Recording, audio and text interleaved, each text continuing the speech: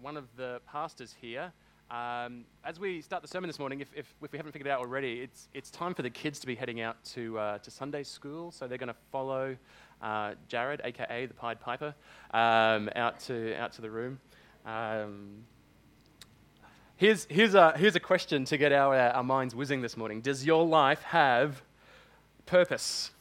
I mean that in the big sense, not like today I have a purpose, I'm going to go to IKEA after church and I'm going to buy a new deck of shelves. No, does your life have big purpose? Does your life have meaning? Does life have meaning? It's an important question that surely we all have to kind of ask ourselves regularly, right? The ancient Greek philosopher Socrates said it well, and I like to quote him because it makes me sound like I'm smarter than I am. He said, "The unexamined life is not worth living." Actually, what he said was probably in ancient Greek, but they've translated it into English, and they think he said something along the lines of, "The unexamined life is not worth living."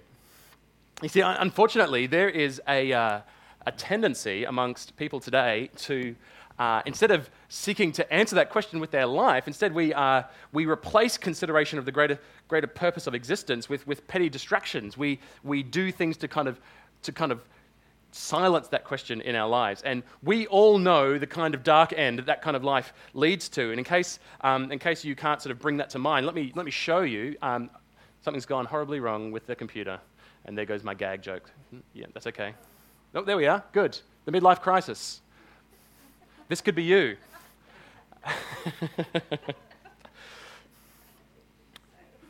You know, the midlife crisis, it's that stage in life where 40 to 50-somethings take up CrossFit and open a cafe, or perhaps sell their house or remortgage their house so that they can buy a Harley Davidson.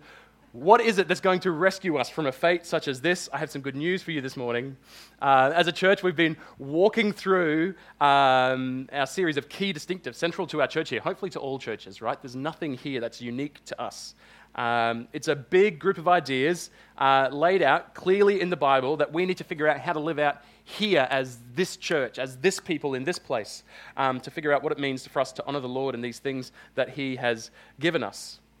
And so we began our series talking about gospel centrality, talking about the idea that the gospel is meant to be the center of our lives and of our ministries, right? The idea that all of life is about relying on God in faith, and that message of God's grace should be the central truth of our lives and the most important tool that we have to accomplish His will. Today we get to one of the implications of gospel living, which is mission. Gospel-centered mission in particular, or as we call it in our little series, life with purpose. Life with purpose, gospel-centered mission. Mission, it's a bit of a church word, isn't it? It's one that we kind of use differently to everyone else. It's an interesting word. It comes into the English language from the Latin language. The root group wording for mission revolves around the idea of sending or being sent to accomplish something, and we see this in various places in English. For example, a missile is an object that I send in your direction in order to accomplish something, right? Usually to either get your attention or remove your existence from existence, right? That's what a missile is. A missionary is a sent person. It's a word that came to be identified with people who are sent by the church to do ministry cross-culturally or to be going to the far corners of the earth. But the word itself has a much broader meaning than just cross-cultural mission. All Christians have a mission. All Christians have a mission. We have a job to do. We have been sent into the world to accomplish something. In fact, a better way to say this is that all Christians share in the same mission. It's not as if each of us has this unique mission to accomplish. Ultimately, we have been sent together into the world for the same reason.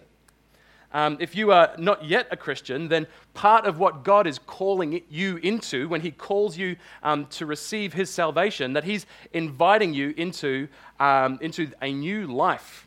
And that when you give yourself over to Jesus and He becomes your Lord, your life will cease to be about whatever it was about before.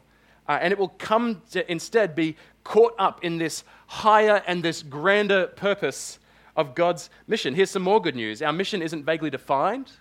It's explicit. It's knowable. It gives shape and meaning to our whole lives. We are here for a reason. That's the message this morning, and isn't that encouraging? There is a purpose to our lives. And you can come to understand that purpose through the gospel, through the good news about Jesus, about what he has done and is doing. What is our mission? What shape does the answer to that question take when viewed through the lens of the gospel? What is gospel-centered mission? We're going to cover a bit of ground this week, so here's a summary of where we'll be heading today for those of you who like to take notes. We're going to learn a few things about what gospel-centered mission is all about. First of all, we're going to learn that God is on a mission. Then we're going to learn that God calls us into his mission. And then we're going to learn what it means that God equips us for this mission. So that's our goal for today. I hope that it's helpful. Why don't we get our Bibles open because we're going to need them. Probably so much so that it'll be mildly confusing. First of all, let's learn what it means that God is on a mission. You see, when we begin to look at the idea of mission, Christian mission, the first thing that we learn, when we begin to look at the idea of gospel-centered mission, the very first thing that we learn is that it doesn't start with us, it starts with God. God has a mission. God is on a mission. God has an agenda that he is determined to accomplish in this world. And we see that most clearly perhaps in Jesus. It's not perhaps. We see this most clearly in Jesus, right? Jesus totally talks about himself as being sent by the Father to accomplish things. Let's take a look at this in John chapter 6. The Gospel of John chapter 6, that is. Going from verse 38. Jesus speaking, he says,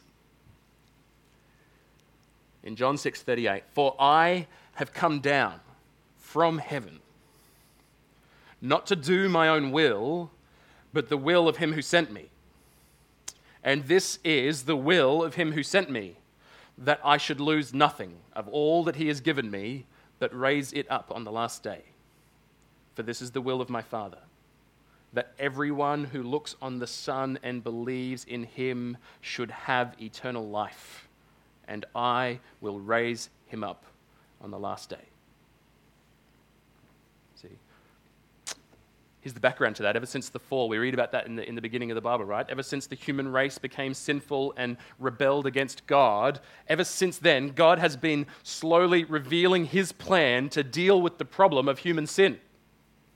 The simple solution would have been to come in judgment and to destroy the human race. And if God had done that, we would not have a leg to stand on. He would be acting in a way that is in line with his holiness and his promises and his warnings to us. God could do that. But that is not the whole plan of God. The truth is that there is a day coming when God will arrive in this world in judgment. But before that day, he has set about building a people for himself. Rescuing a people for himself. And after that day, he's going to set about restoring the world to its rightful state so that these people who he has redeemed will have a place to live with him. Since time immemorial, God has been inviting us, humans, broken, imperfect, and sinful, to come to him in order to receive redemption and mercy and grace. To be spared from his right judgment and instead to be reconciled to the God who made us, to receive new life here and now, rescued from slavery to sin, and to receive eternal life, rescued from death in the coming judgment, right?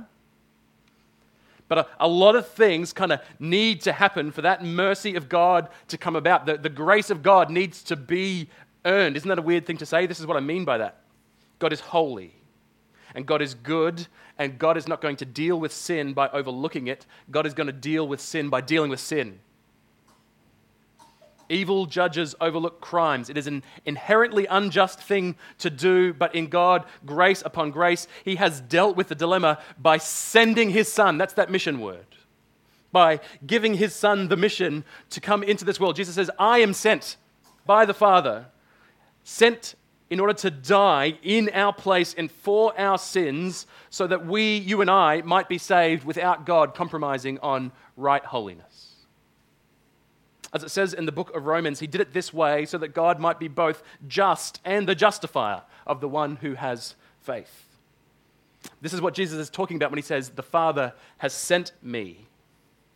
Jesus understood his earthly existence as having a mission. He was sent to earth as a human by the Father in order to accomplish something, the salvation of sinners and the giving them of life through his death and his resurrection and the redemption of creation for them to live in. This is the agenda of God seen in Christ. The mission of Jesus in his life here was to play his part in the mission of his Father, who is building a people for himself and bringing them to himself to live with them. Do you see what I'm saying here? It's just a small job, right? See, at this point, as I was writing this, I thought, okay, cool, I can keep moving, but I haven't made this point well enough, so we're gonna sit here for a little while, I think, because this is important. Do you understand that this isn't some side project for God? That he's kind of like, okay, I'll stick that one on the to-do list that sits on my screensaver, right? It is right at the center of who he is and what he is on about. This is God's consuming passion. God cares about people. He made us in his image. And he loves the lost. The lostness of the human race, our separation from God, isn't just some cold mathematical fact that God learnt in class one day. It is a personal pain to him. It's not a cold and distant concept. He loves us deeply and emotionally and consistently, and he wants us not only to know that, but to feel the intensity of that love. And I hope that you will feel it today. I mean, beginning in Genesis with his cry of, "Where are you, Adam?" in the garden. Ever since then, God has been pursuing lost humanity. God is on a mission. The Bible is the best love story ever told. I mean, do we remember Luke chapter 15 that we read last year, church? 3 stories in a row that Jesus tells in one sitting, one sermon, which is just 3 stories, trying to convey to us how much God wants the lost to come home. He said, "What man of you having 100 sheep, if he has lost one of them, does not leave the 99 in the open country and go after the one that is lost until he finds it?" If that's what you do, imagine. When he has found it, he lays it on his shoulders, rejoicing. And when he comes home, he calls together his friends and his neighbors, saying to them, "Rejoice with me, for I have found my sheep that was lost." Just so, hear this, the word of God, I tell you that there will be more joy in heaven over one sinner who repents than over 99 righteous people who need no repentance. Tell another story. He says, "What woman having 10 silver coins, if she loses one coin, does not light a lamp and sweep the house and seek diligently until she has found it? And when she has found it, she calls together her friends and her neighbors, saying, 'Rejoice with me, for I have found the coin that I lost.'" And he says, "Just so I tell you that there is joy before the angels of God over one sinner who repents." And he goes from there to tell us another story, the story of the prodigal son. The story of the father who is extravagantly pursuing his 2 wayward sons and who will throw away everything in order to be reconciled to them. Remember what we learnt there? That the story doesn't just mean that lost people are the kind of people who are living wild. There's lots of different ways to be estranged from God, and you can do that through reckless living. That you can be like the prodigal son. If you have squandered your life in the party scene and denied yourself no earthly pleasure in the pursuit of self, God desires to be reconciled to you. God loves the prodigals. He grieves over your state and he burns with love for you in the way that a parent would burn with love over a child who's gone off the rails. Do you understand? This is what he's telling us. God loves us with the kind of intensity that only a parent can have. I had no idea what that meant, right? And then I became one, and it was a moment of like, nah, not that much, right?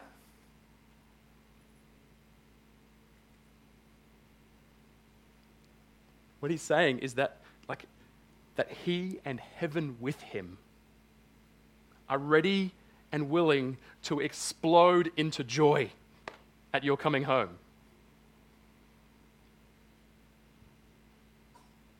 See, but the story also told us that another way to rebel against God is to be a religious hypocrite who says one thing and does another. People like that are just as equally lost. They're not really God's people. They're just pretending. Israel.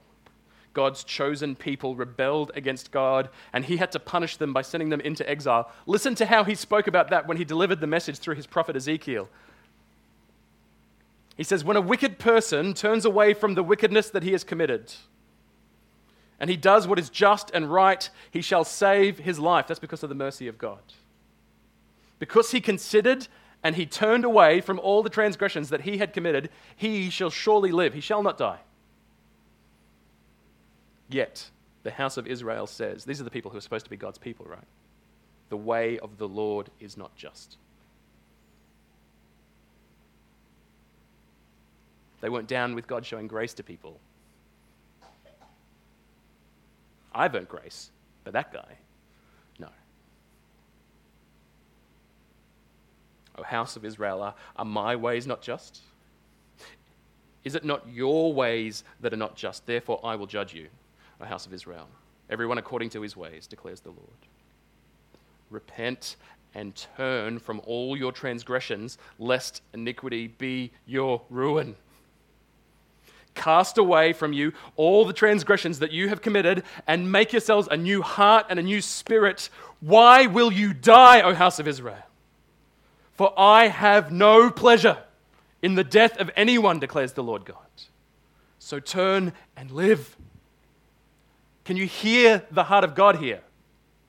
For all different kinds of lost people. In other places, he talks about it in terms of adultery. He says, I was like a husband to you, and you pursued other gods, and that's like being unfaithful to your spouse. That's how personally I take this. Can you hear how personal the lostness of the lost is for God?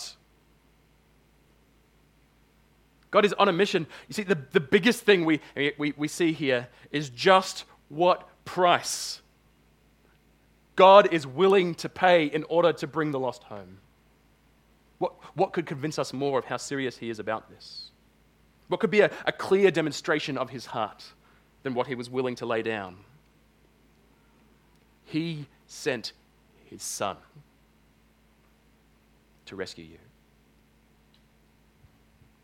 He sent his son to die in your place. And that is not something that God does lightly. Is that something that you would do lightly? This is what Jesus said, though, about himself. He said, I'm the good shepherd. The good shepherd lays down his life for the sheep. He was a hired hand and not a shepherd who does not own the sheep, sees the wolf coming, and he leaves the sheep and he flees, and the wolf snatches them and scatters them. He flees because he is a hired hand and cares nothing for the sheep. I am the good shepherd. I know my own, and my own know me, and just as the Father knows me, and I know the Father. And I lay down my life for the sheep. And I have other sheep that are not of this fold, and I must bring them also, and they will listen to my voice, so there will be one flock and one shepherd. God is on a mission, can you hear it? He wants people to turn away from their sin and to turn to him to receive a blood-bought grace. He has been pursuing the lost passionately and consistently throughout the ages. Relentlessly, painfully, and at great cost to himself. Because of this, there's one songwriter who called the love of God a reckless, raging fury, and I have never heard a better description than that.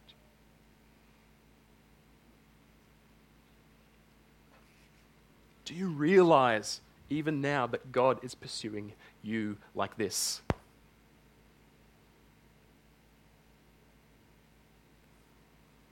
Even now.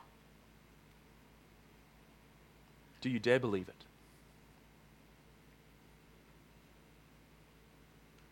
Will you hear his call and respond? Has the consistency of his love worn down your barriers yet? Will you turn away from the unfaithfulness of sin and self? And will you come back to the one who made you and has loved you and will love you more than anyone else ever will or can? Will you accept the grace that comes only through what Jesus has done?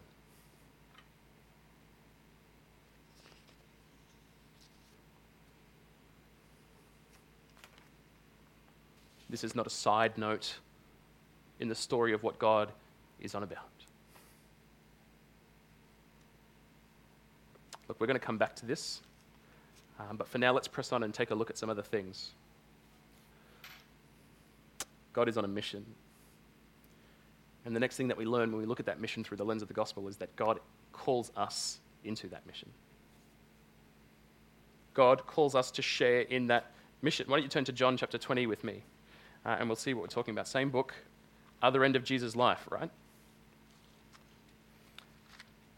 What's happening in John chapter 20? It comes after the cross, after the resurrection, and before Jesus returns to heaven. And that small window of time where the risen Jesus is walking around the place and appearing to people, right? He's kind of, hey guys, I'm alive, before he nicks off back to heaven. And one day he bails up his followers. John chapter 20, verse 19. It says, on the evening of that day, the first day of the week, the doors being locked where the disciples were for fear of the Jews, Jesus came and stood among them, and he said to them, peace be with you. When he had said this, he showed them his hands and his side. Look, guys, it's me. I really am the one who was crucified.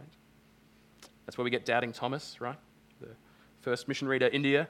And then the disciples were glad when they saw the Lord. Jesus said to them again, peace be with you. As the Father has sent me, even so, I am sending you.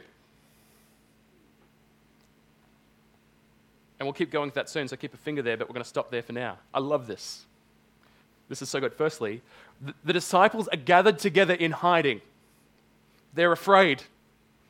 Jesus literally got killed a few days before this conversation takes place. They are in fear for their lives. What is their attitude towards the world at this moment? Hide from it. It's dangerous. The doors are locked. They can't find us in here. This is our safe place. When all of a sudden Jesus, the resurrected Lord of all creation, rocks up in the room with them, and what does he tell them? Remember those ases, what they can mean? In the same way, as I was sent, as I have been sent, so now I am sending you. Can you feel the weight of that? How did the Father send Jesus? To pursue the lost and to call them back to God at the cost of his own life. So now I'm sending you. I suspect that in that moment, that is not what the disciples wanted to hear, right? Sending us out there, the scary place, the dangerous place, the thing that's going to cost us.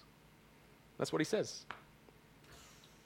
It turns out that God's plan to pursue the lost is now going to be carried out through us.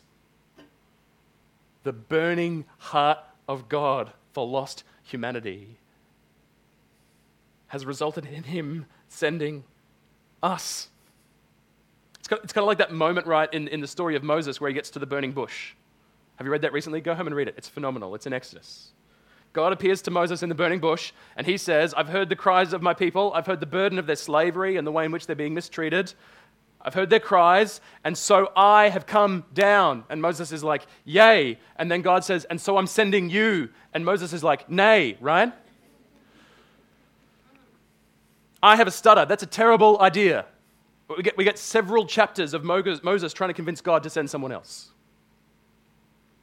It might seem like a terrible idea, but that is the plan that the God who tends to know better than us has come up with.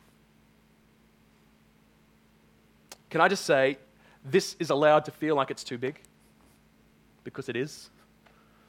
I don't know about you, but I don't feel adequate to represent Jesus completely in the world.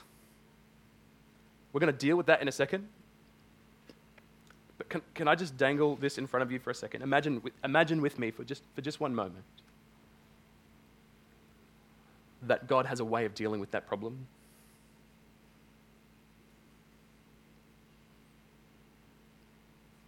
Imagine if God has a way of dealing with the obvious shortcoming of that plan, that shortcoming being me and you. If God has a way of dealing with that, let's just assume for a moment that he can. Do you see what this changes about our lives?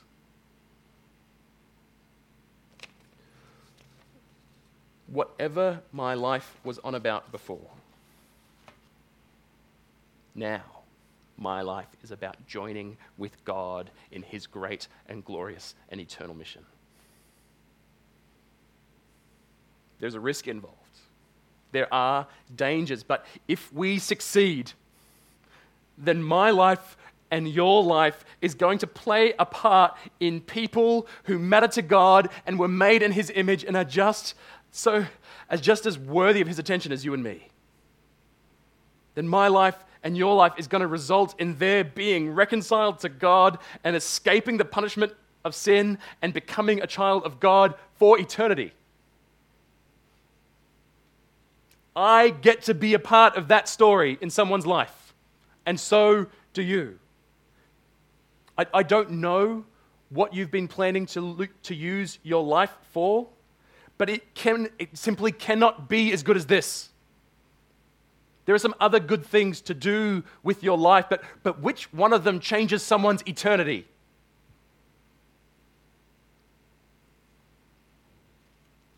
What is more, if my life is about that and God has a way of overcoming the problem and my life is going to be used for that kind of purpose in God's plan, then absolutely everything that I will ever do is now infused with that significance and meaning.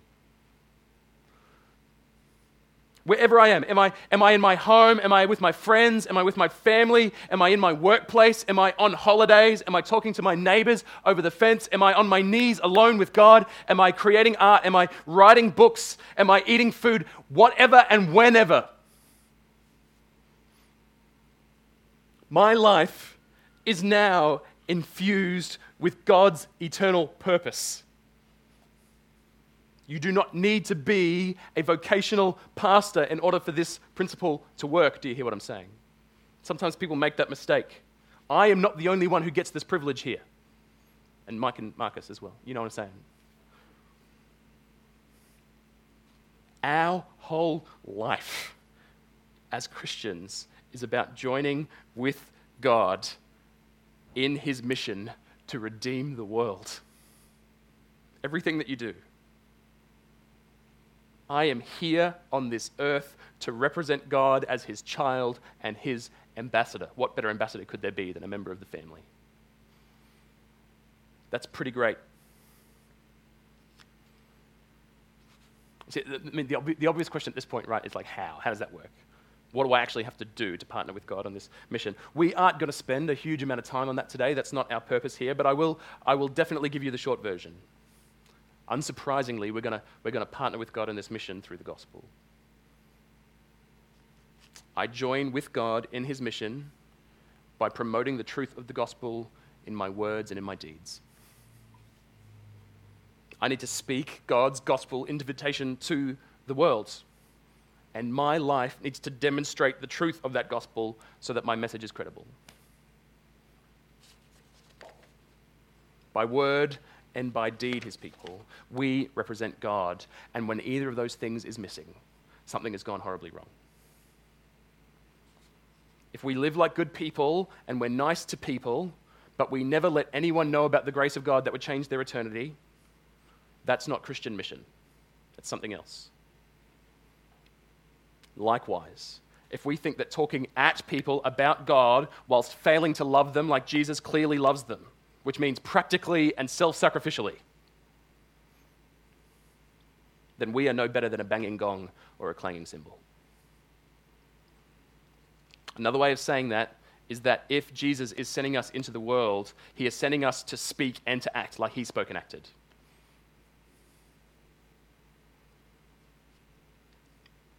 In all of the glorious, compassionate, confrontational, generous, offensive, kind, loving, hardworking, humble, faith and worship-filled ways that could possibly mean. Your life can have this kind of purpose. You can be eternally significant by partnering with God, and so can our church, do you understand, when we do this together. God is on a mission, and God is calling us to join with him in that mission. Now let's come back to the problem. It's too big. I am not a good substitute for Jesus. Good news, I don't need to be a substitute for Jesus. There is a problem, and God has a way of overcoming the problem. He says it in that verse that we didn't read at the end of John 20:22. He says, I'm sending you.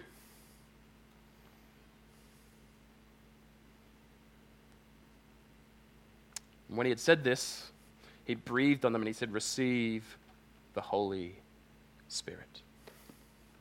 Now, if you've been around here any length of time, you know what he's getting at there. Here's the good news. God equips us for the mission. God equips us for the mission. Why don't we go to the Great Commission? You've been waiting for me to go there in a sermon about mission.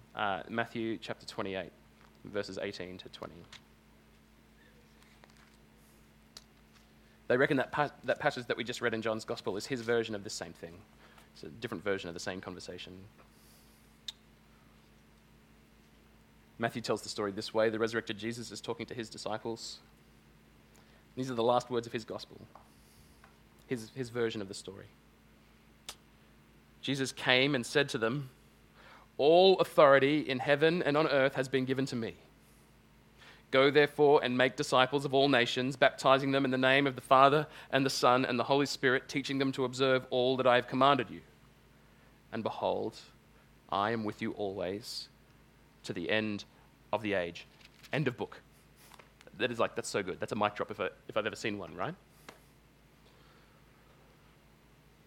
Have you ever noticed, if you've read this before, I hope you have, and if you haven't, you've read it now, have you ever noticed that this call to go into the world and make disciples is actually a promise sandwich? And what I mean by that is that the command in the middle, the commission in the middle, is actually sandwiched between two promises. Jesus begins with a promise and ends with a promise. Promise number one, what does Jesus tell us about himself? All authority in heaven and on earth has been given to me. Is there another kind of authority? Is he missing something? All authority. This is the most all that I've ever read.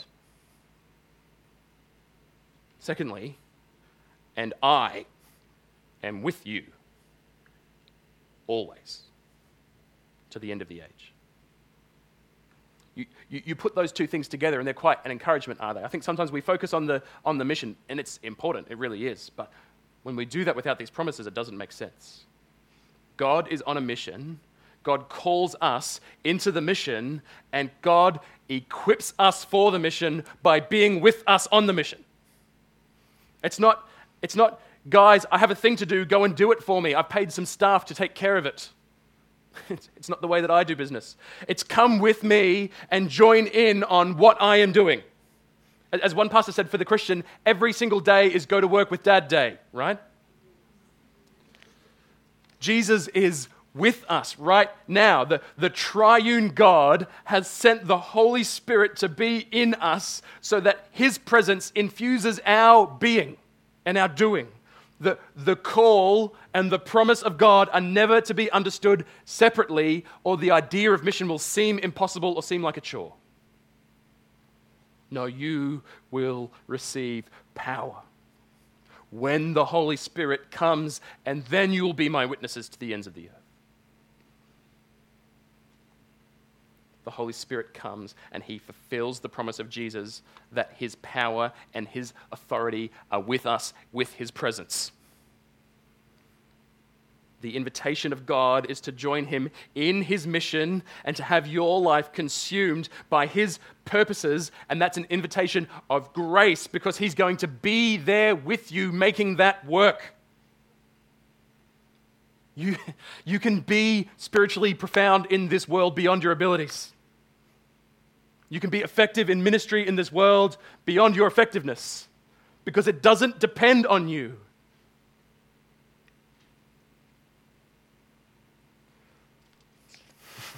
Like, I'm no expert. We've got some army people here, right? Can you imagine one day that the army sent its soldiers out and said, look, this is the hill that we've got to take. Off you go. Oh, by the way, you're going to have to make your own guns before you get there. That does not sound like a good plan to me. Maybe one of you will know of some plan like that worked once, and you're going to tell me about it afterwards. That is not how God sends his people. The invitation of God is to join with him in his mission and to have your life consumed by his purposes as an invitation of grace. And when this is working, our whole life is flooded with meaning and purpose. With his power and his presence, this works. It becomes a promise and not a possibility. Do you understand the difference between those two things? I really can go to work tomorrow, and both the way in which I conduct myself when doing my job and my job itself and the conversations I have with the people I work with are all a part of how God, through his power and his presence, is bringing about his will and inviting the lost to receive his grace. By our gracious words and by our demonstration of the power of his Spirit in the way in which we live our lives, we all get to be a part of this grand agenda of God. If I work in a business, if I am a parent, if I am a health worker, a student, a soldier, a homemaker, a retiree, or a reverend, every day is about joining with God and joining with my Father as he accomplishes his mission. And we all get that as a package deal with his grace. Gospel-centered mission. Life with purpose. Eternal purpose. What do we say to all of these things? I know what I want to do. I want to spend some time working that through with my Lord. We get to do that together this morning. We're going to do that in two ways. Firstly, we're going to do that in the ways that we're going to continue to do throughout all of this series. The band are going to come up. They're going to lead us in continuing to worship. This is a time to reflect and to pray and to process what you've heard. Maybe it's a time to kind of let God get his way in your life if he's poking on something that you feel like he needs. We've set up a few ways that you can do that around the building. We're going to have worship happening here. We've got the cross over here and the ability to write notes and stick things on there if you want to lay some things down at the feet of Jesus and remember the grace and how the grace came about and to accept some grace. We've got the hope space over here where maybe some of you are sitting there thinking, I just know what this can look like in our church and I just need to share that with somebody, and you can stick your notes up over there, and then while you're there you can read the things that are all over the thing already and just be so encouraged by what God is saying to the people of our church at the moment.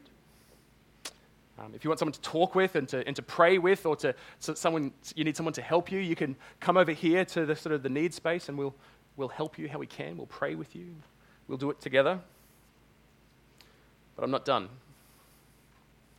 I know I've been going for a while, but this is too important, right?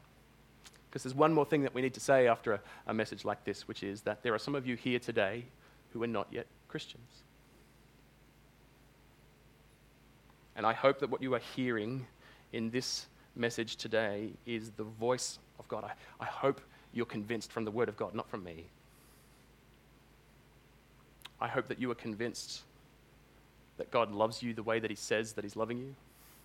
I hope you've been able to put those things together, and I believe that right now he is, by the presence of his Holy Spirit, poking at your heart and calling you to come to him in salvation. And that you can accept that right now.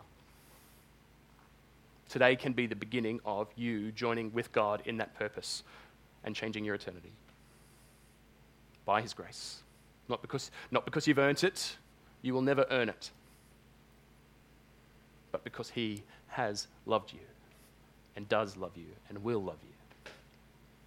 And if that's you this morning, if you feel like in this room of 80 people that there's a spotlight above your head and your head alone, that God is speaking to you in that, like, I know how you feel, I've been there, I was that person for a while.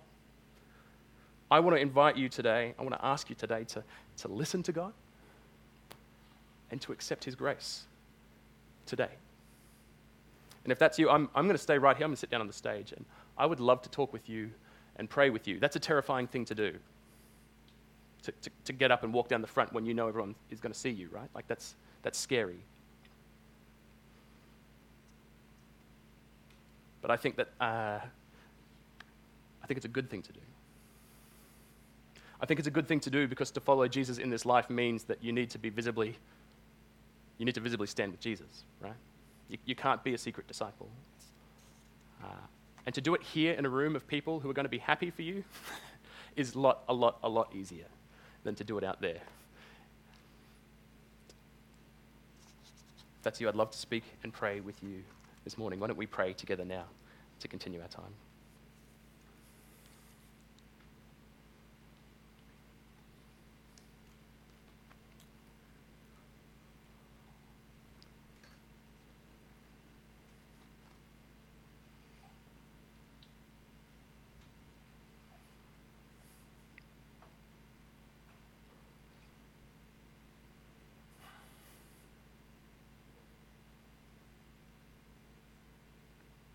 Lord,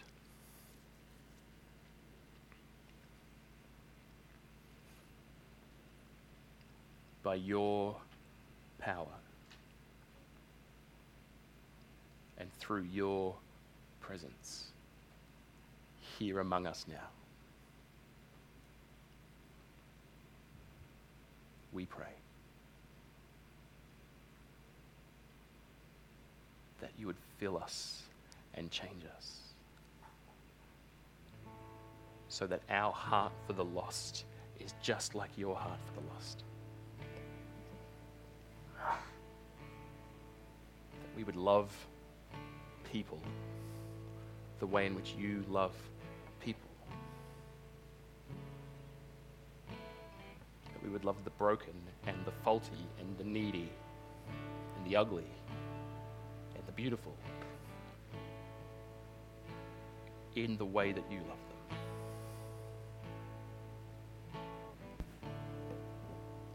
Lord, move your people with compassion and mercy and care. Not for just some small part of a person, but for the whole person. No matter where they've come from or where they've lived, no matter what their job is, no matter what their race is.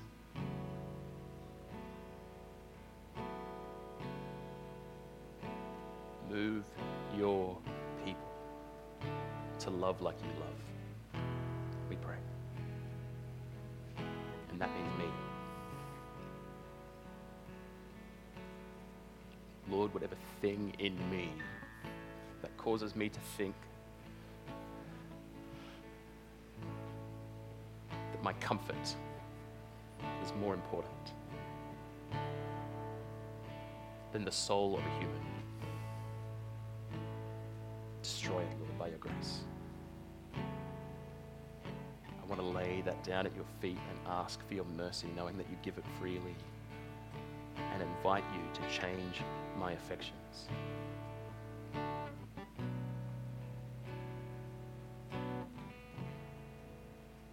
Lord, flood my heart so that I desire above all other things to love you and to work alongside you by your grace. Lord, would you being glorified in the heart of people as they learn to worship you as their Father who loves them, would that be the highest desire that I have? I want to see it in my family. I want to see it in my children. I want to see it in my neighbors. I want to see it in the people I meet at the supermarket.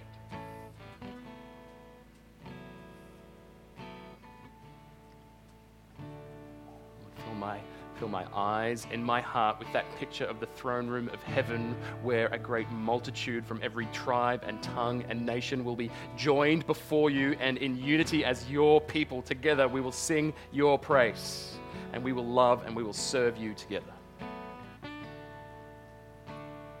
Make my life about that today. Lord, for those of us who are here today who are not yet yours, we pray. We pray that they would know your love.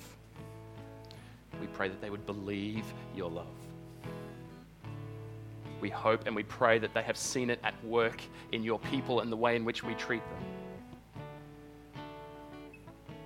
We pray that you would give them the boldness and the courage to right now stand up and walk to the front of a room, to be known as your disciples, and to accept your grace, to accept what your Son has done for them, to make them whole and new and alive. Jesus, we pray that in your mighty name.